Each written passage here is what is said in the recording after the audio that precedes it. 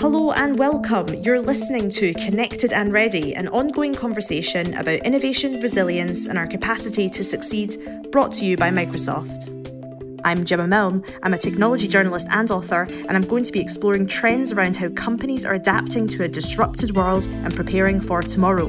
We're going to speak to the innovators who are bringing products, operations, and people together in new ways. Education has seen extraordinary change in 2020. So for this episode, I'm chatting to Vicky Phillips, Executive Vice President and Chief Education Officer at National Geographic, about how the education experience has been transformed this year. We talk about how Nat Geo have been supporting educators, parents and guardians and young people through this new normal, what lessons can be learned to inform the future of accessible, innovative and inclusive education, and how we can all empower youth through education to help solve the biggest challenges we're facing today. Vicky, thank you so much for joining us on the show. I wonder if you could start by giving us a little bit of an introduction to yourself and what you get up to at Nat Geo. Thank you, Gemma. My role at National Geographic as the Chief Education Officer is a very exciting part of my lifelong journey in education. You know, I was 5 when I first received a chalkboard, lined up my dolls and bears, and started teaching school. So you could say I've been in education ever since. And I grew up in this poor, very rural community that was very rich in how people took care of each other. And I learned early the transformative power of learning, and that's sort of been a guiding force in my life. It was through books from the library and my friends' magazines like National Geographic that I got to experience the world beyond the small farm that I grew up on. And I visited all those magical places and experienced the mysteries of the world, like the wildebeest migration of the Serengeti. The words of those authors just ignited my imagination and fueled my curiosity. But I often think how much more powerful that learning experience would have been if I'd witnessed the awe of more than 1 million wildebeest migrate in search of grain ripened by the sun, and through VR. And creating those kinds of learning experiences is just one of the cool things I get to do at National Geographic as the Chief Education Officer. My team and I spent last year developing a new, ambitious global education strategy to deliver on our mission at Nat Geo. And it's been a really terrific and fun journey so far. I absolutely love your energy, Vicky. You're clearly extremely passionate about what you do. We're going to talk about some of the amazing new technology and various different programs that National Geographic have been doing. But first, I want to talk about the here and the now, because obviously education has been hugely impacted in 2020. I wonder if you could talk a little bit about how that's impacted what you've been doing at National Geographic and how National Geographic have been able to play a role in this, change in education we're all going through. Well, part of our approach during this time has been to remain very flexible about what teachers need, and listening to them has been a really core part of our work. So they told us early on how much they miss their students and how worried they are for their students and their families, not just for learning loss, but for the other kinds of services the kids get at school. The second thing we heard was how overwhelming it was to just teach remotely. It's new to so many teachers, and technology and support can be scarce. And teachers were asked to stand up virtual classrooms virtually overnight and adapt those in-person approaches very quickly to remote learning. The third thing they told us is that they need access to high-quality remote learning resources, and that all of these large resource banks that were hitting their desk just was hard to navigate through. So we decided that we would do a number of things to support them. One, we offered up collections of resources. We have a very large resource library that's free to educators. It has about 4,400 curricular pieces in it. But in order to help those pieces be more accessible and conducive to learning at home, we actually curated collections and posted those up on a Learn at Home site. The second thing we did is we have all of these amazing explorers at National Geographic. They're part of our hallmark. We've been doing Explorer Classroom periodically, where an explorer would drop into a classroom by video or sometimes in person and have a conversation with children. But what we decided to do was to offer it daily, offer it virtually, And our explorers immediately signed up. So every day we offered an Explorer classroom for different grade and age bands and some in Spanish. Based on all of that, we created a summer learning series to keep those young minds engaged over the summer. And each week we created a virtual trip to a specific part of the globe to explore the geographic features, the population, the culture, the biodiversity, the history. And we paired that with our explorers from those places and did Explorer Classroom again. And all of that gave us additional good information on what teachers needed and how to continue to support them. So this fall, as we head back into school, either remote or in person or some hybrid, we are expanding our collections of resources. We've created a toolkit for educators where they can actually share their resources with each other. And we are trying to continue to support them in these environments.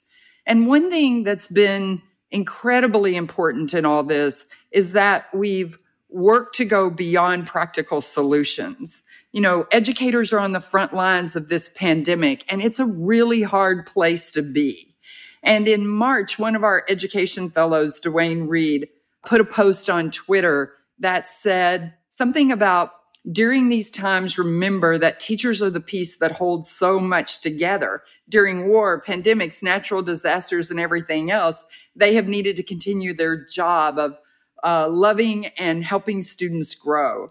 And so he said, we've got this, and created a hashtag called Teacher Strong.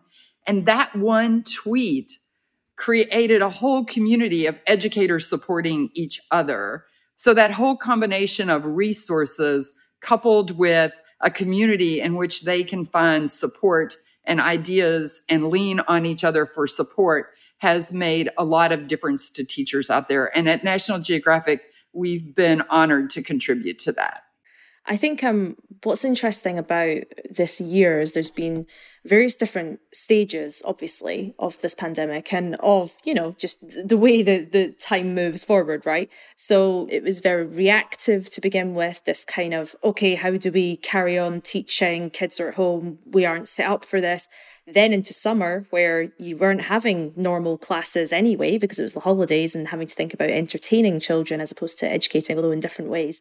And now we're moving into a new term where we're also having discussions about, well, actually, where can remote be good and better, regardless of whether we're going through a pandemic. So I wondered if you could talk a little bit about the current phase where it's now about, I don't know, the phrase that keeps getting used is, build back better. How can we build education back better based on the learning over the last couple of months? Well, I think one thing that is great is that teachers really are pioneering new ways of teaching and connecting with their students, and they are learning a lot. And part of what they're telling us is they will not want to go back to the old ways of doing business, that they will want to carry forward some of what they've done. And obviously, they're learning how to make better use of digital tools that are out there and available to them.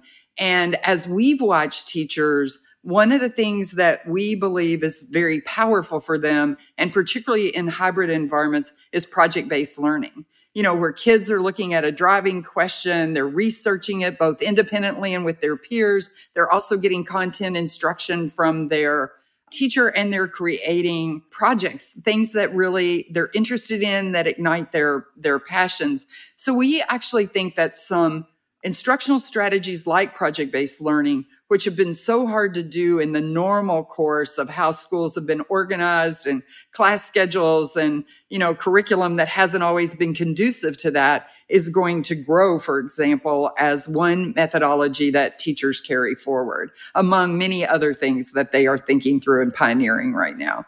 So you spoke about teachers having to adopt new technologies, new ways of working. What have been some of the biggest hurdles with this new adoption that's been coming in? Well, definitely one hurdle is the access to technology and to appropriate broadband around the world. So teachers are having to figure out, depending on where they are, tech-enabled solutions and low-tech-enabled solutions. And they're also having to just think very differently about what learning looks like in this new mode. So one example I'd give you is that one educator, Kim Young, told us how overwhelmed she was when she first learned her school would be shifting to online learning last spring. And she said she kept thinking, how do I do exactly what I was doing in the face-to-face classroom? How do I transfer the exact skills and experiences? But then she said when she paused and she took a breath, she realized she didn't have to do it exactly the same way. So she distilled it down to three main goals: provide connection, build community, and fuel curiosity. So Kim says when she uses those three goals as a guide, it shifted her thinking, and she began focusing on different and innovative ways to foster learning. As she says, a crisis has the tendency to shake out what is important. And I think that's what's happening with teachers, whether it's shaking out the digital resources that actually work for them, or it's shaking out the ways in which they can connect with kids and the ways in which they can use new technologies to fuel curiosity and to mitigate that learning loss. But the biggest hurdles, I think, have been their own professional learning, because not all of them knew how to work in a remote environment, like Kim trying to figure it out quickly, and the sort of access to devices and technology that really works for all kids. I love that. You mentioned a lot about the teachers. It seems like for National Geographic, the teachers very much come first. I mean, if not the children, it's making sure that the teachers are well equipped and well taken care of. What sort of problems were they having before the pandemic hit anyway that National Geographic was able to help them with? And how have you been able to kind of go on the journey with the teachers to keep kind of making these new things available and help them with their strategy moving forward? Well, teachers are very central to us. This new strategy that we've developed actually is about young people, but it's young people and the educators who reach them. And we believe that young people and the educators who reach them are actually key to solving some of the planet's most pressing problems. And I think there are several things that educators have faced over the last years in more traditional ways that we need to think about differently now. I mean, what I've observed over the years, for example, is that new technologies are often ubiquitous in other fields before they reach the classroom door. And many EdTech solutions do not even consult teachers as they design them, as they're in the development process. And that often results in educational solutions, digital and non-digital, that educators neither want nor need, and that don't fulfill the needs of their learners. So they don't embrace them and use them as effectively. Another challenge is educators' own learning. Professional development has often been one size fits all, and we know that just doesn't work, that educators encourage students to have agency, and they should have agency over their own learning as well. And the experts that other teachers trust most are other educators. And then again, we touched on this a moment ago, the traditional ways of organizing schools and class schedules and curriculum has not always been conducive to the kinds of learning and curiosity and creativity that we would say constitutes an explorer's mindset for young people. And it's been harder for teachers to implement inside their kind of traditional frames the inquiry-based and project-based learning that we know helps students develop those critical thinking, collaboration, and other kinds of skills that are so important and helps them remain curious about the world. What's the role of technology in all this? Because obviously you mentioned, National Geographic has so many resources and a huge archive and history of not only just educational resources, but documentaries and photographs and ideas and all sorts. How can technology, I guess, bring all that to life, but also enhance the educational element of what you're able to bring to teachers and to students? So technology certainly plays an important role right now, and digital resources in this time of COVID are very essential. While we also need to remember that technology, devices, and internet is not as accessible to all students. So we have to think about non-technology solutions too. But I'm incredibly excited about new technologies that are emerging. And at National Geographic, we're working hard to be on the forefront of that. And our explorers really help us do so. We are using AR and VR and 360 video and putting all of our content on mobile technology so that it's more accessible, but really leaning into those forward-thinking technologies. Two things I'm particularly excited about. We've been working with one of our explorers on a remote learning classroom where kids from around the world can come into the remote learning site, actually look at a map together or work on a project together. They can speak in their own language and it translates quickly so that they understand each other. And it just has amazing implications for the future. The other thing we're very excited about is we're working on an interactive globe because we actually believe that kids' understanding of the world and geography and the ability to see connections and patterns is very important. And this globe actually allows kids to query it, to ask it questions, alters its appearance based on what they're asking, and actually tells them what they're seeing. So we are loving leaning into technology. One of our explorers, has done VR curriculum for us where kids can swim with the manta rays, or they can go up Mount Everest with the recent expedition. So those things are coming. And one of the things we want to do as National Geographic is to help make what is ubiquitous in other fields more accessible and affordable in education as we go forward. But, one thing that we always also keep in mind, because we are so tuned into educators, is that there's also no substitute for that bond between teachers and kids. And the magic of learning happens when that bond is really strong. So while we are big fans of technology and we are leaning in, and all of our work is predominantly digital, the other thing that we try to keep in mind is what technology can't do.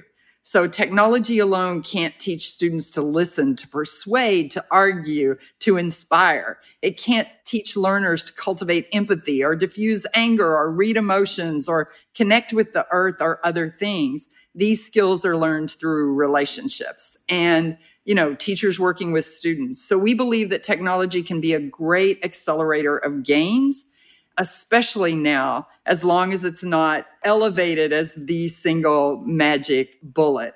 One other thing that I would mention is that we're also helping kids get out into nature using their technology. So it actually sounds kind of the opposite of what you might think, right? We want kids not to be on their devices so much, but yet those devices through applications like Seek and iNaturalist can help them become citizen scientists and actually contribute to what our explorers and others are doing. So great opportunities for technology to be a powerful part of kids' learning experience, even once we're not 100% remote.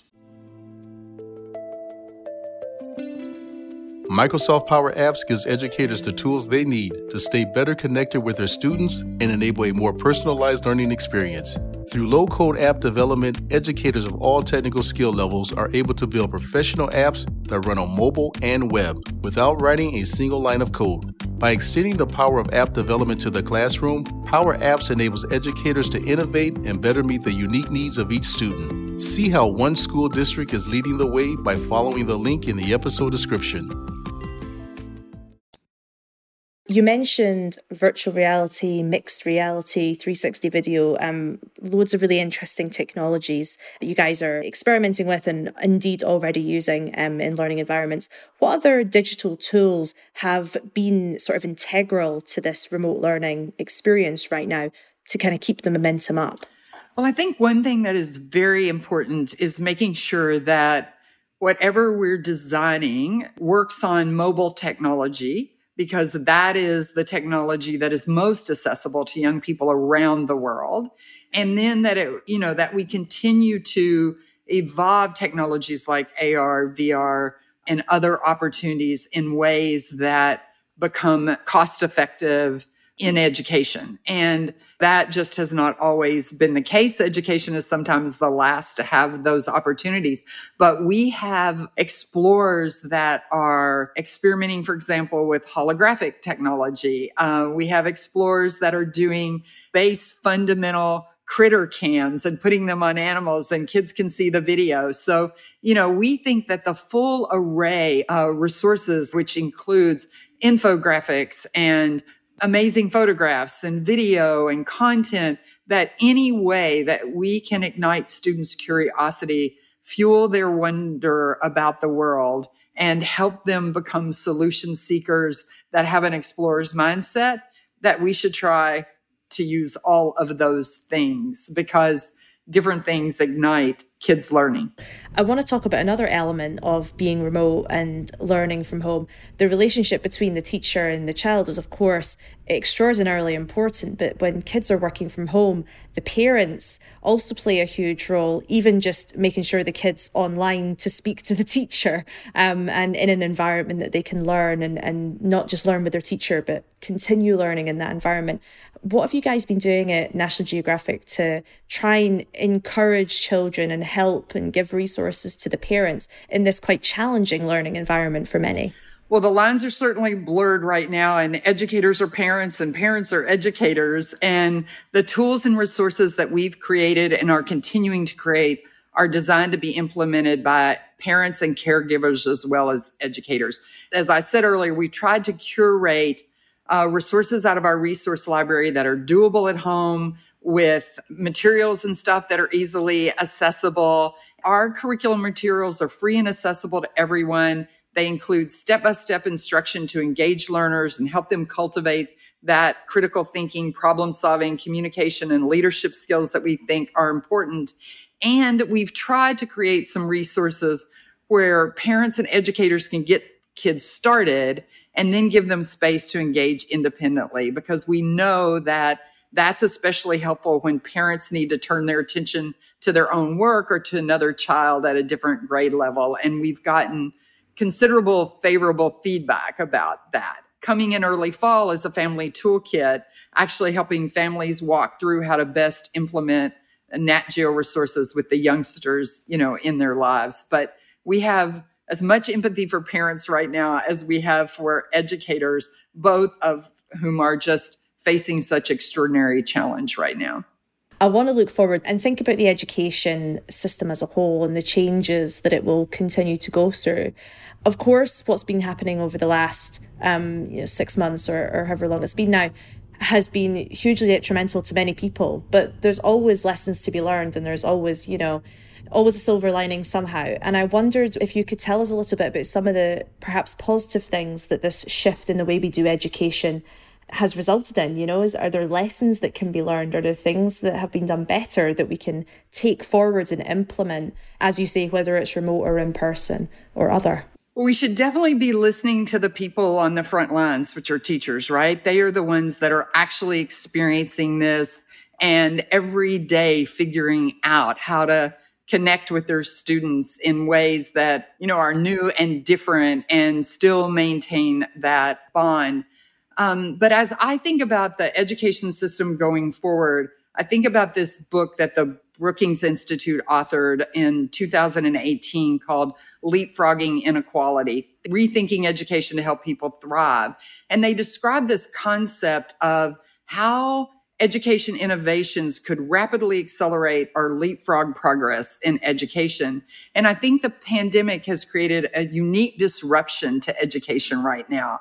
A time of intensive, rapid, real-time innovation that can provide the underlying enabling conditions for us to do that, to take a big leap forward and enact some lasting change in the system so that this new normal, as we go back in, has some stickiness and staying power.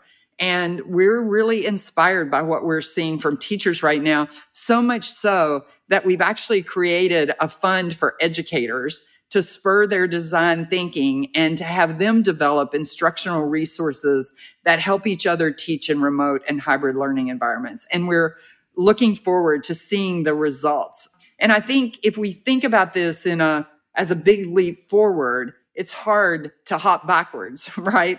I don't think going back is the same or even possible. I think the doors of innovation have been forced open. It's inspiring to see what's already coming out of them. And I think we as organizations and others who care deeply about education need to do all we can to listen, to learn, and to help make sure that we continue on this forward, more innovative, rapid iteration path than the status quo of the past. So you mentioned this incredible sounding fund for teachers for them to explore and build and try out new learning resources. I wonder if you could talk through some of the problems that they are trying to solve and perhaps some of the solutions that they're putting forward.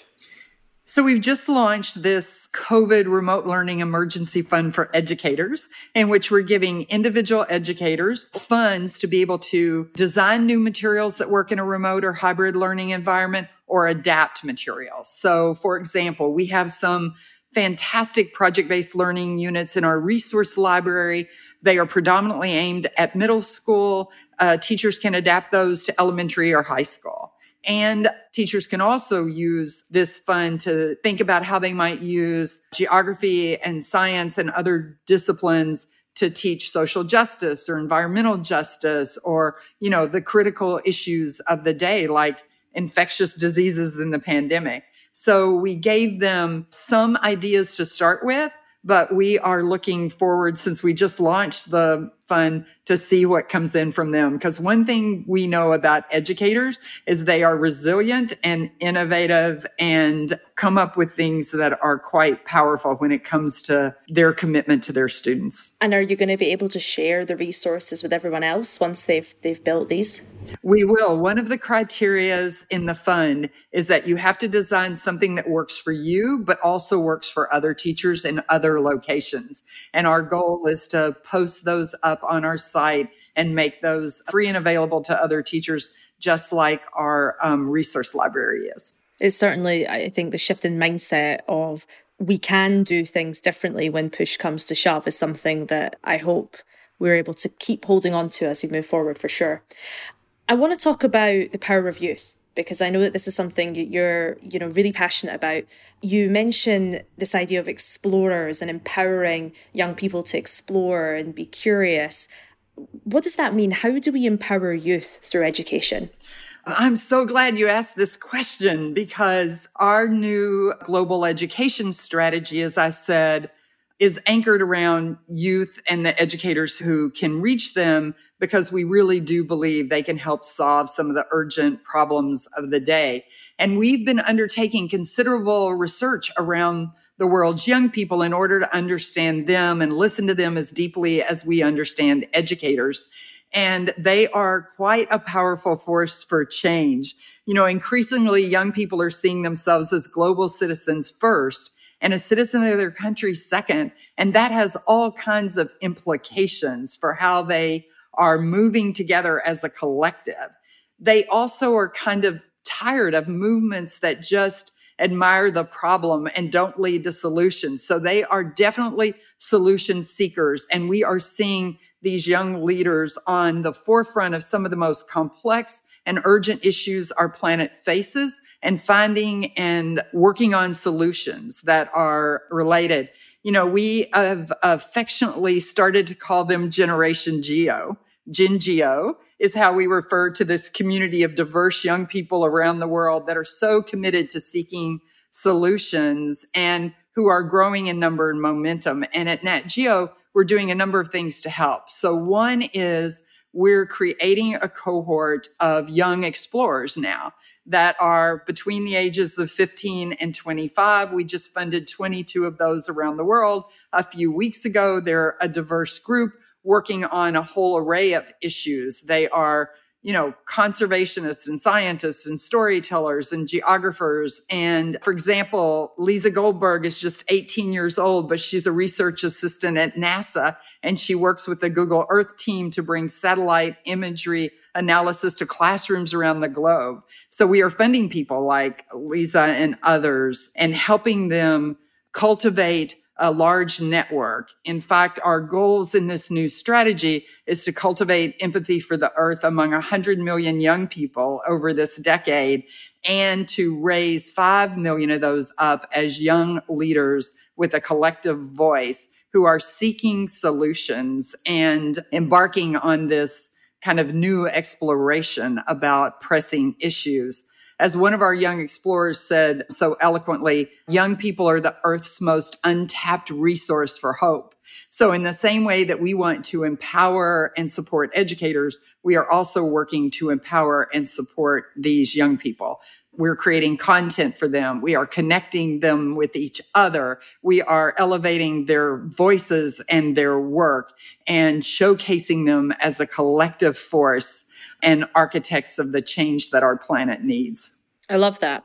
I wonder if we could talk a little bit about then organizations, companies, groups, whatever, that are not necessarily directly in the education space and already aware of this potential and of course all the challenges that we've been seeing in education over the past year. What's other people's role in education in society and empowering young people, right? Because it's not just the teachers, it's not just the ed tech startups, it's not just organizations like yourself that have a responsibility and a role when it comes to educating young people. So how can this be a sort of a mutually beneficial relationship as opposed to just the kids are over there being educated and we'll leave them to it until we want to hire them later on or whatever it is?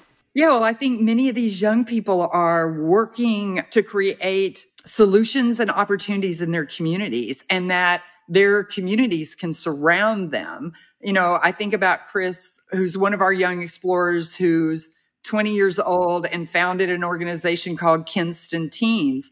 During the pandemic, he's organized these drive-through crisis relief giveaways and helped more than 4,000 families in his North Carolina community, helping them with food and cleaning supplies and other items. There are young people like Chris and Lisa around the world who are engaged in local solutions. And I think the community as a whole can surround them and support their efforts, because you're right. It isn't just the educators who reach these young people. It's parents and families. It's business and corporations. It's community organizations of all kinds. And we've seen so many examples of young people who are out there helping with everything from food to medical supplies.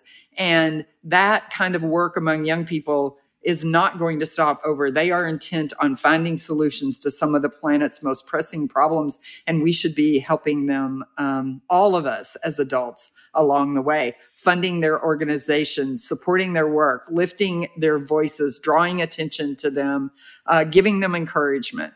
Love that. I want to, thinking about organizations outside of the education sphere for a minute longer. What can we all learn from this transformation of the education experience? You know, where can other organizations begin to rethink the way things have been done before, perhaps inspired by this crazy, innovative time that has been going on in 2020 in education? You know, there's a Japanese concept I love around collaboration called Keiritsu. And it's a system, a series, or a group of organizations with unique offerings. So, you know, one organization does one kind of work, another organization does another kind of work, but they have a collective interlocking goals.